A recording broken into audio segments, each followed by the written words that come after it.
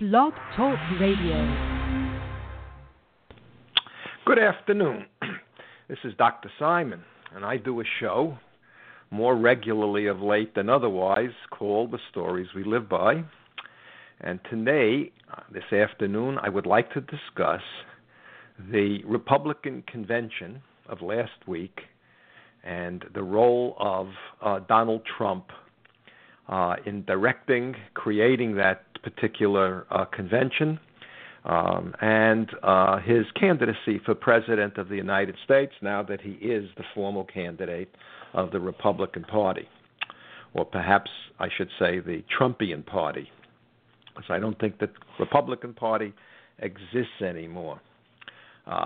Anyway, today, when I do a broadcast, I try to frame my topic in psychological, social terms, and that won't be any different today.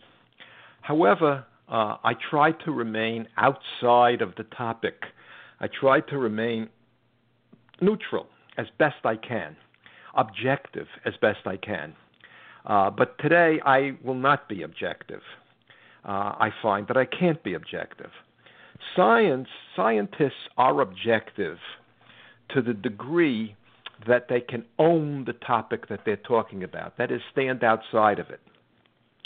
To the degree that you are your topic, you're inside the topic, you're inside the box, if you will, and you can't stand outside, you can't really be objective. Now, scientists, like all human beings, are never fully objective.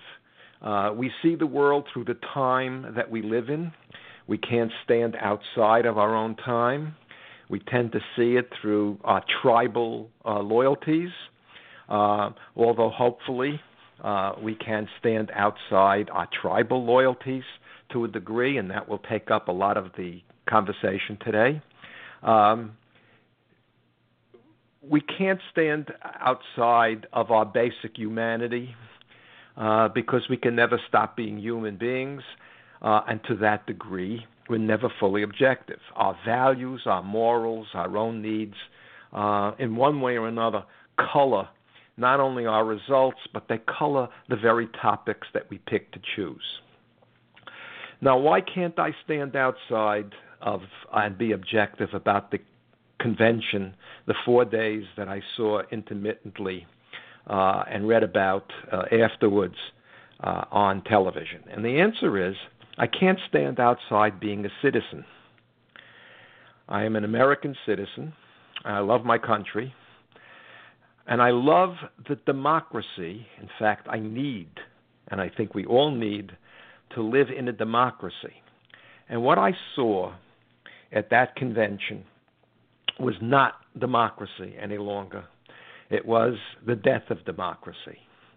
What I saw was a would-be dictator, a strongman, and a mob that cheered him and booed anybody else.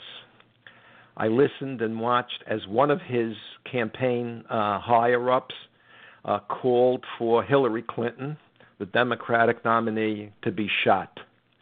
And I will worry from now until after the election that she should not be shot, because when the strong people, when the top of the people in a hierarchy call for the death of somebody who is their sworn enemy, there will be many in the mob, there will be many of the minions seeking favor with the hierarchy, the true believers, who will try to make that happen. Was it Henry VIII who couldn't stand the fact that Thomas More wouldn't give him a divorce? I think it was Thomas More.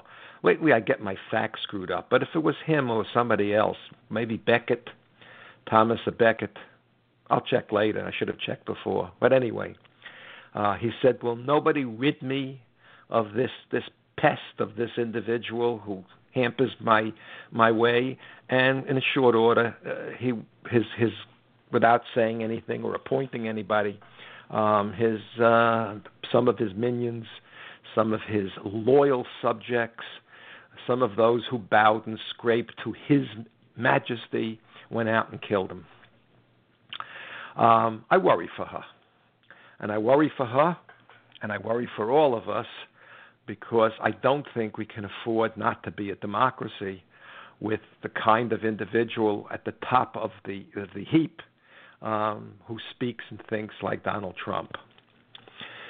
Now, let me create some framework for my discussion, because I'm not going to sit here and call him names or call them the people at the convention names. That doesn't produce understanding. As I've said hundreds of times before in all of my shows, to judge does not allow you to understand. So we need a creative framework. We need a framework and discuss the dynamics of groups, and we need the dynamics of individuals, the relationship of the individual to the group. And so what I want to do is create a framework. I gave myself an hour on the air today. I'm not sure I will go the full hour, but if it's necessary, I will, because I feel a real need to do this. I have a goal for this show. I want it to be heard by as many people who can use the logic and reason in it to make sure that A, they vote, and B, hopefully vote for the better candidate, which I believe is Hillary Clinton. And finally, to vote for democracy, because what I saw on that convention floor and in the operation of this president's, that this man seeking presidency is anything but democracy. So, we are tribal animals. I think it's in us. We need other people. We need them to survive. And the group and its cohesion is very often the means by which we survive. And we are all tribal in one way or another. And the boundaries to our tribalism may be our country, our religion, the community we live in, the baseball team that we cheer for. There are many levels of the tribe. And all of it leads to a kind of interaction in which the members within the tribe see themselves as different from those who are outside the tribe. We are the inner and they are the other. It is us against them in one way or another. Now, so we're going to hold that in our minds, that basically we're all part of a tribe, and the boundaries are different, and the boundaries are flexible, and sometimes the boundaries change from day to day in terms of with whom we interact. We may be loyal to the company we work with. The loyalty of young people to schools, to the school they go to, takes on a tribal quality. So on every level, we can see this operating. The second thing is a basic principle, and that is, because human beings are all different, however they agree to the unit that they're involved with, whether it's on a large level or a family level, whether it's me and my wife, you and yours, your family, we're different and we have conflict. Conflict is inevitable because human beings are different. Politics is the definition of politics is the means by which we resolve conflict. And conflict can be resolved in different ways. Now, in the last book I wrote about the politics of human relationships and it's how personality is shaped by the kind of political interactions that we grew up in, I discerned through my reading 3 kinds of political interaction: anarchy, democracy, and authoritarian and totalitarianism. Authoritarianism and totalitarianism are a single unit on a continuum, and I'll describe that in a moment. Anarchy can exist, and in many ways it would be the preferred mode of a group interacting, of a tribal interaction. However, it can exist in a small group. If you have a small group of friends, you see yourselves as the group. That is your minimal tribal identification in that area. You're all friends. People are uncomfortable if they try to break into that particular group. It could be a card group. It could be a sports group. It really doesn't matter. But there is no formal leader because there needs not to be. And that really is the formal definition of anarchy. Now, anarchy is used especially by those who are authoritarian as the breakdown of all social interaction. And that can happen. But that aspect of anarchy is not really the formal definition. In a perfect world where we were all educated and we all agreed in many ways on what our goals were and what our dreams are and what our morality was, there'd be less conflict, and there really would be less need for the kind of hierarchical political organization that is usually governing human behavior and shaping human personality. So we have then, I'm going to leave anarchy aside, and I'm going to talk about democracy and authoritarianism. Historically, the tribe was organized, our tribes were organized in a highly authoritarian manner in which the leader, usually the strong warrior, I've discussed this in another broadcast, tribes historically, the leader was a warrior who led the defense of the tribe, and the warrior had usually a religious figure, a shaman, a cleric, some kind of religious figure who justified the morality of the tribe's behavior and justified the leader's actions. Very often in an authoritarian system, the cleric, the shaman, the witch doctor, whatever term we're going to use here, is hand in glove, not always, but often hand in glove with the authoritarian leader. And what you have now is a hierarchy in which anybody who threatens the group can be put to death. They are the other. And often the mode of perception of those from the outside tribe are dehumanized and demonized, so that they are lesser.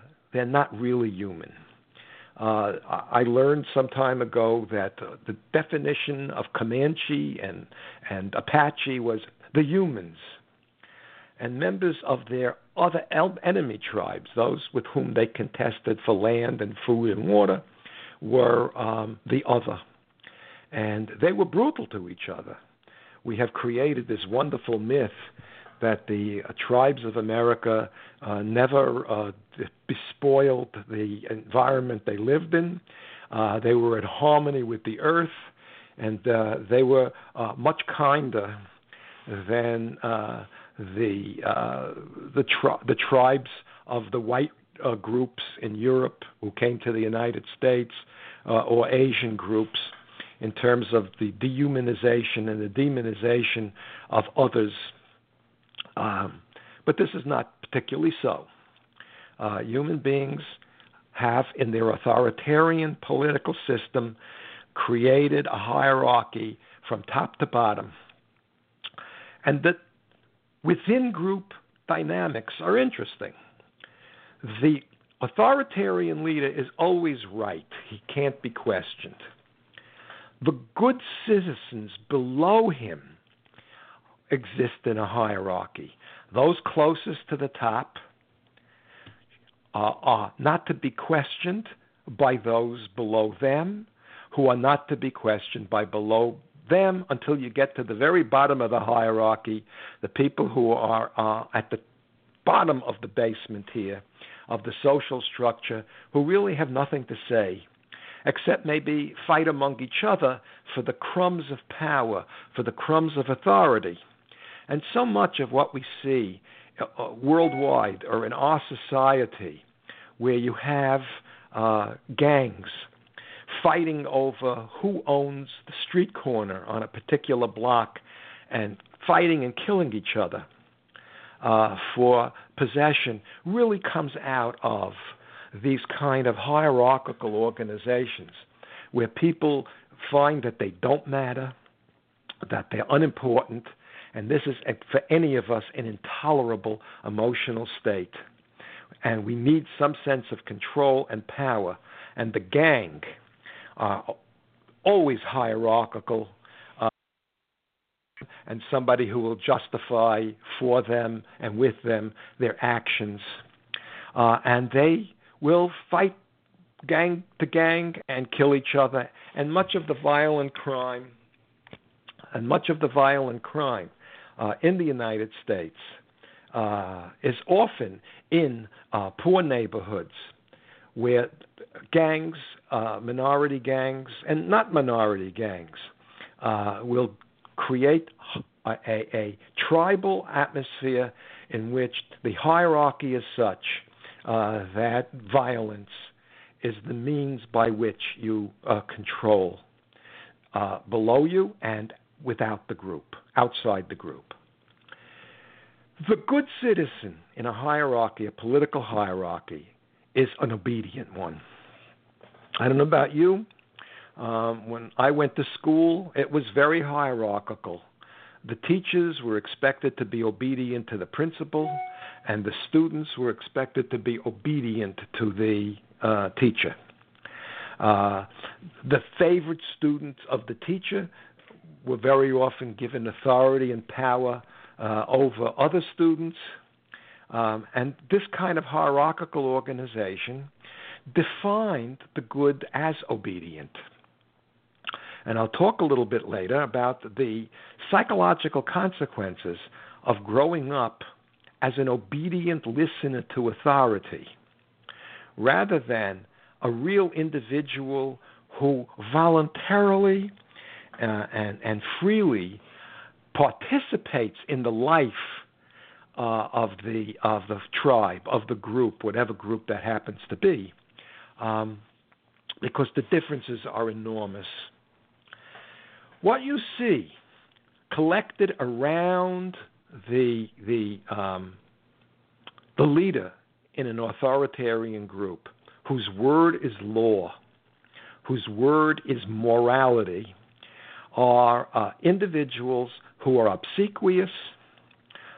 We used to call them ass kissers, tushy lickers, brown noses, the AKBNTLs, currying favor with the leader, with the strong leader. So, one final aspect of the dynamics of the authoritarian group: anybody who disagrees with the majority and the rules as defined and the morality by the leader, anybody who does this is an enemy, and they must be purged and they must be punished. And often the price in dictatorships, in authoritarian systems, is death. And we have seen this. There is nothing new in any of this. I'll talk about the Republicans in a moment, but we've seen this. This is how human history has been written. What has emerged from time to time, especially in the last few hundred years, are a democratic overlay to the authoritarian system. I don't think there's ever been a true democracy. But what happens in a democracy is something very different in terms of interaction of people. In a democracy, the power of the leader is created by the will of those who are led. This is historically unique and historically different.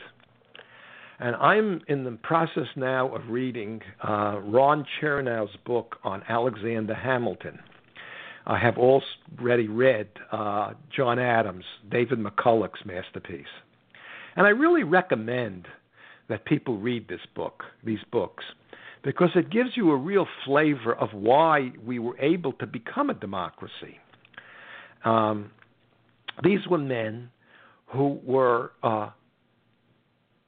found the European system of hierarchy, where the king ruled by the rule of God, that the king was God in a way, or just below God, that the hierarchical system was social, political, and economic, and the people at the bottom were invisible and suffered and were brutalized. And they did not want to see that happen. They were rebelling from that kind of a system. And they struggled for years to come up with a system that would be different. And it was a system that respected individual knowledge, individual creativity. It was a system that really fostered and required an educated, literate citizenry. That the belief that education was the process that lifted all boats was vital to the founding fathers of this country. And I have said many times in many venues, the answer to so many of our difficulties are a good education.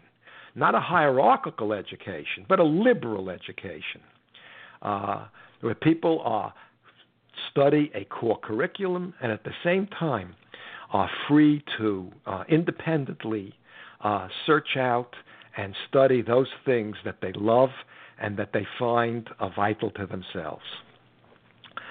The psychology of the authoritarian, and by the way, let me add a little bit about the totalitarian system.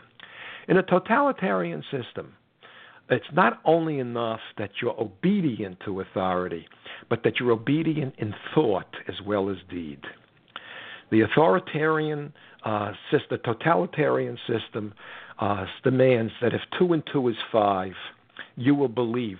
Not just say that 2 and 2 is 5, but you'll believe that 2 and 2 is 5. In such a system, rebellion becomes impossible.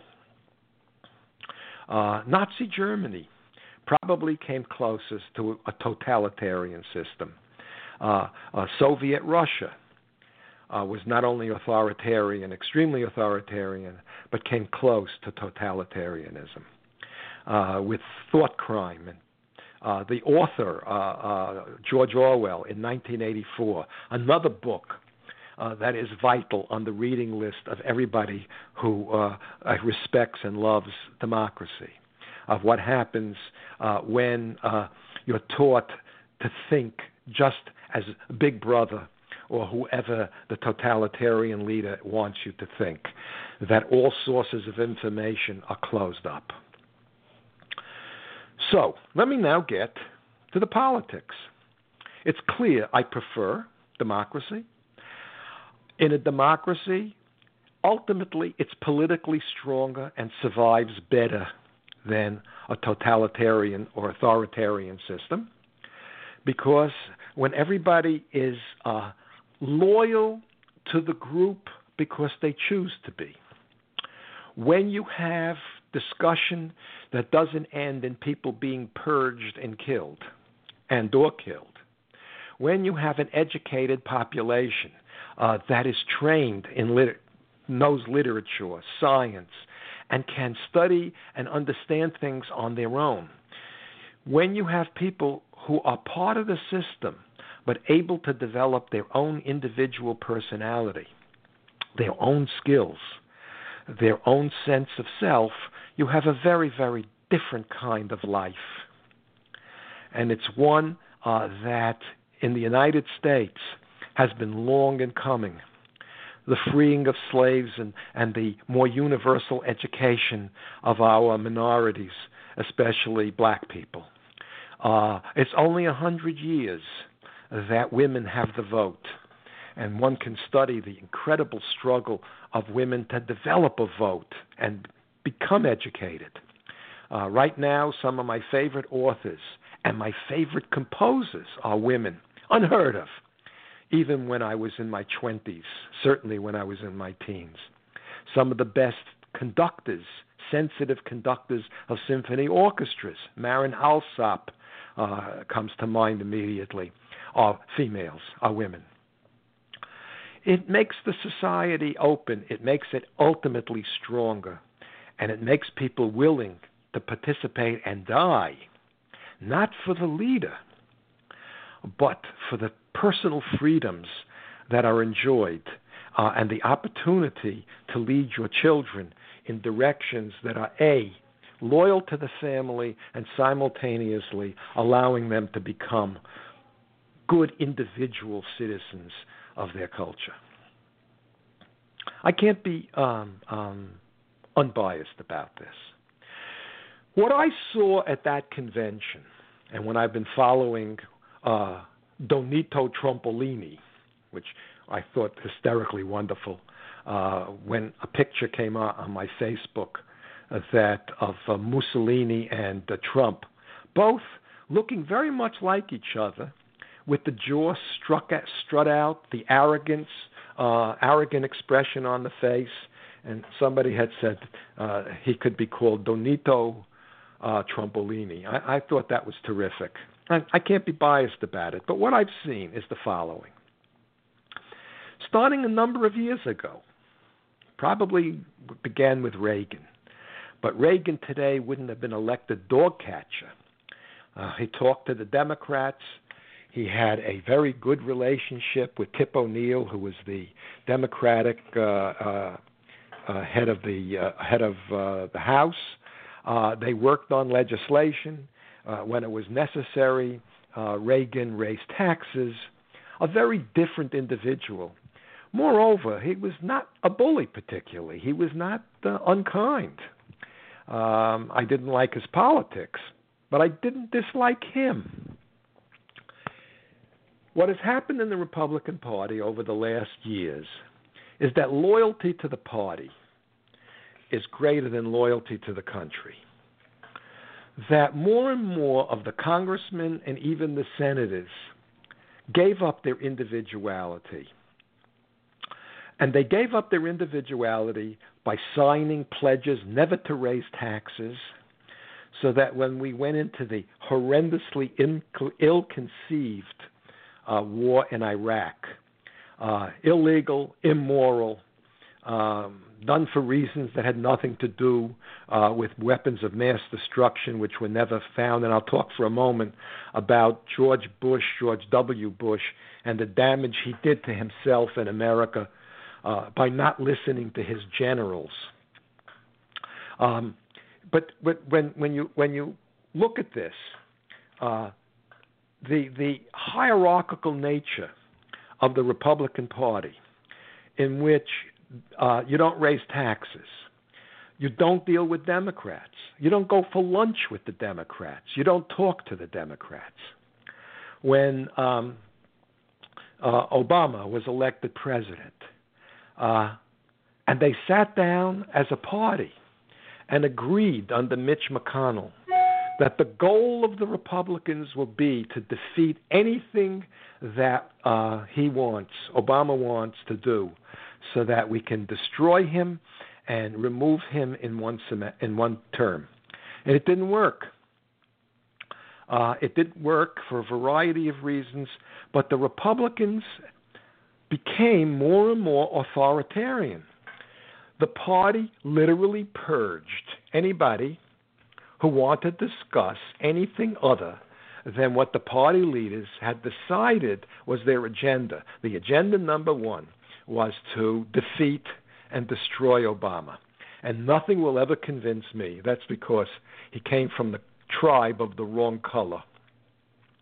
That there was so much race involved in this.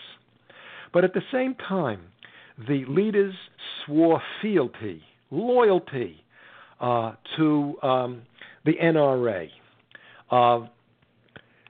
the people who became the kings and queens of America, increasingly the billionaires, the millionaires and billionaires, who had, through ALEC, the American Legislative Exchange Council, which literally writes the talking points of the day for so many in the Republican Party, that taxes should be lowered on the rich because that'll be a trickle-down economy. That started with Reagan. Lafleur had produced these phony particular kinds of charts that would show, this would really create a bustling economy. And it's never worked, and it never will work, except for those who are wealthy. Our new royalty, the new kings and queens, are those who are in power and see themselves, and they do see themselves, many, not as normal, ordinary people, but as superior very superior to those who have less money. Oh, God, never mind. I'll come back to it when I can remember the name of. Anyway, the Republican Party was literally begun to be hollowed out. At the same time, collecting in the Republican Party were the ultra-Christian religious, the evangelicals. And the evangelicals demanded a loyalty to the Christian religion, the Christian faith, and at the same time, through economic means, the people who lost their jobs, who had high school diplomas, who really couldn't adapt or wouldn't adapt to the new technological society that has been so difficult for many of us to adjust to. And they collected within the Republican Party and became slaves, and the leaders that they elected became slaves to the ideology of religion, the ideology of money, the ideology of power. I've never met anybody who was a bigot who said, yes, I'm a bigot. And we are all, in my last broadcast I discussed this, we're all bigots to one way or another. We're all aware of the differences in culture that define our own tribe and the differences that exist in others who are not like us and belong to another tribe. The question was, how much do we want to exclude them, and how much do we want them to be obedient to us and sit at the bottom below us, to be obsequious to us, to have a system it's like the caste system in India, where at the very bottom you had the untouchables, individuals who never dream or even believe that there could be upward mobility, because they have been so trained not to think of themselves as an individual who can rise and be an individual, but that they're part of a mass. And the Republican Party, I believe, was hollowed out.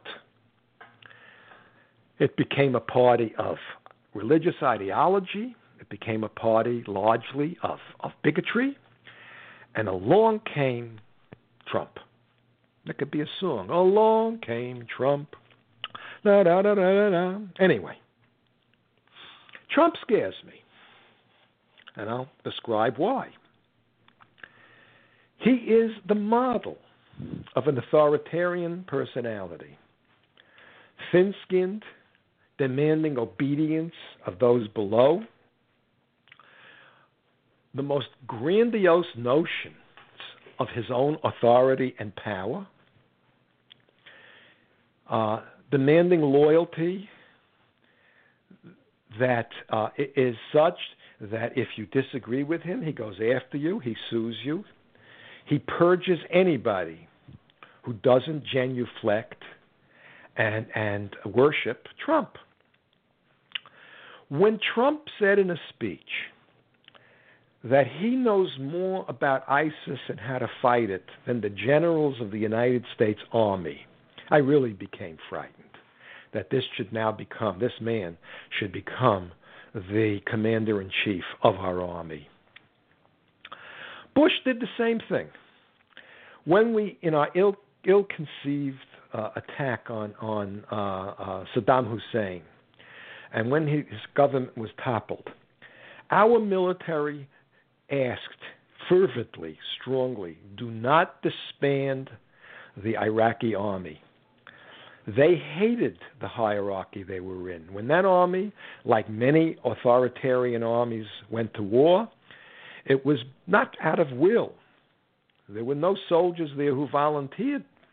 If they did the wrong thing, the guy behind them shot them. It was a hierarchical army. They and our military got together, and the military, our generals said, we can work with these people.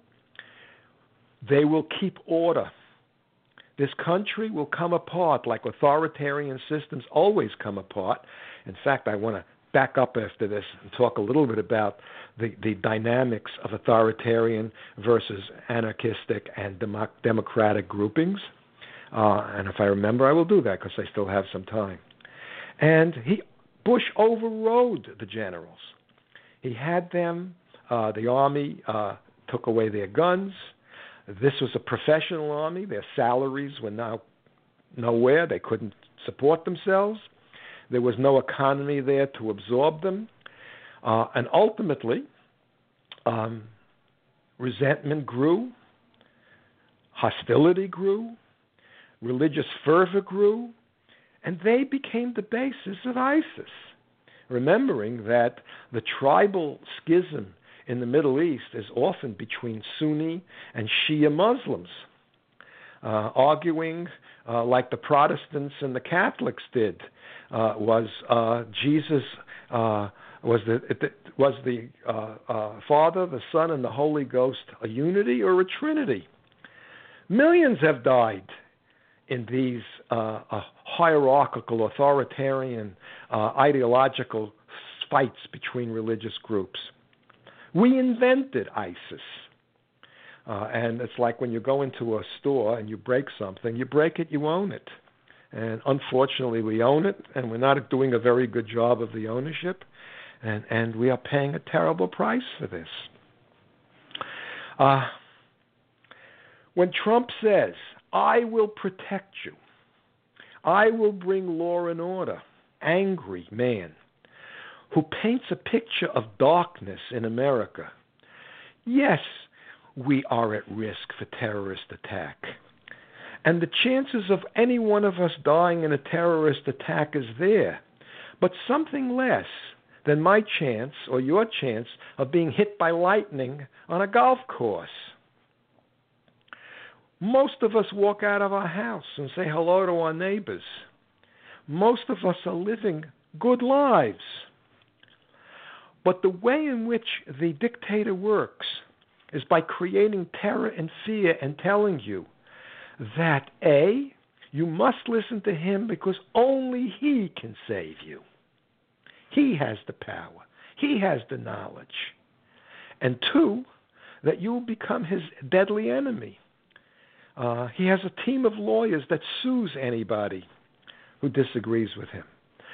Trump has said that he will change the libel laws if he's elected so that reporters who write stories negative to him and his administration can be sued. Terrifying. This individual seeks a kind of control that nobody should have because it represents the end of democracy. It represents repression. It represents the kind of authoritarianism that I don't know what you want to live, but I don't want to live in that kind of a system. It is horrendous and it is terrifying. So he thinks he can single-handedly bring law and order. He can single-handedly, only I can protect you, he said in his speech. No, he won't do it alone. He will have an obsequious group of individuals loyal to him who will carry out his wishes, even if he doesn't ask them to be carried out, because they will know what it is or assume they know what it is. And any of us who disagree will be an enemy to be purged, to be silenced. I'm about finished. I'm going to hang up soon, but I wanted to talk a little bit about the work of Kurt Lewin, the psychologist who became Kurt Lewin after he came to the United States, why he changed his name. His name was Levine, and he changed it to Lewin, so it would be less Semitic. But he was a really interesting individual. He took groups of children, and he repeated this over and over again, so we know that the scientific work is valid.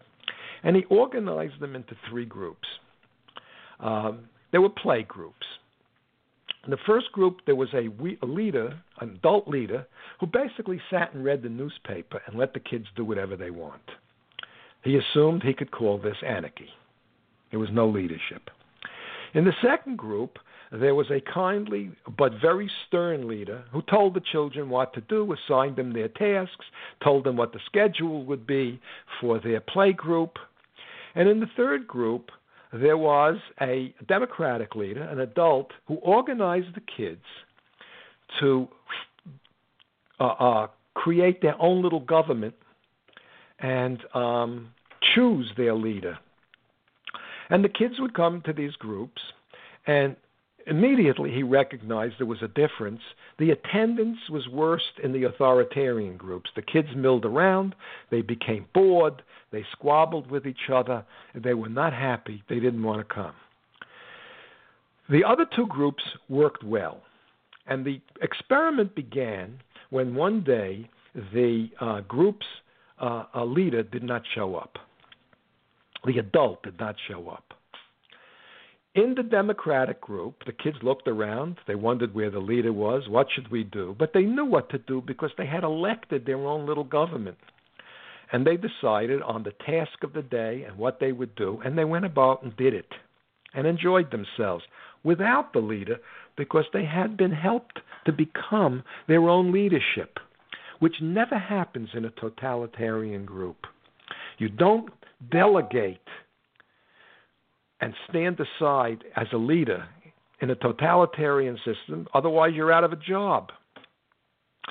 In the other group, the authoritarian group, fights broke out as to who is now going to be the leader. And we discover whenever a dictator is toppled and there is no democratic substructure, when there is no means of election, when there is no view that we have to now, as we start to have conflict, work this out in a way that is fair and equitable, where we find the best people to do the leading and vote and do this through participation, and everybody keeps their own citizenship, you end up with this kind of civil war, with this kind of battle. And it's over and over that we see this. So, I'm finished for the day. I think I covered what I wanted to cover. The dynamics. Yeah, one final thing. When we look at people who are authoritarian leaders, who promise to do everything and take control, it was almost always driven by some inner pain, some inner wound, a narcissistic wound. I think he's a very wounded individual psychologically and very disturbed. His thin skin, the way he's given to anger and rage against anybody who stands up to him or criticizes him. But what happens in these situations, Karen Horney, the wonderful psychoanalyst, ahead of her time as a woman who became a medical doctor in Germany and a leading psychoanalytic scholar, came to the United States. Her institute is still there on the east side of Manhattan. Said that these individuals who are always frightened and always upset because the more you take on as a human being, the easier it is to reach that point where you no longer have the ability to do all the things for yourself. So the inability to delegate responsibility, the inability to let it go, ultimately wears down and kills the inner life of the person who tries to do everything for everybody and says to 350 million people, I alone can take care of you. Terrifying for those of us who don't like the man. Terrifying because we know one person can't take care of us. Terrifying because we all have to participate in our democracy so that we all take care of ourselves and each other and the country we live in. And don't give up our rights to somebody and scream like a mob if somebody stands before us like Cruz did, as much as I dislike him, and doesn't genuflect to the grand leader, to the glorious leader. Well, that's it for today. What time is it? 4:45. Almost ready for cocktail hour. I have to start my supper. I have to marinate a steak. I have a great marinade. If you ask me, I'll give you my recipe. Take care, folks. I don't see anybody has called in. Okay. Good night, goodbye, and good luck to us all.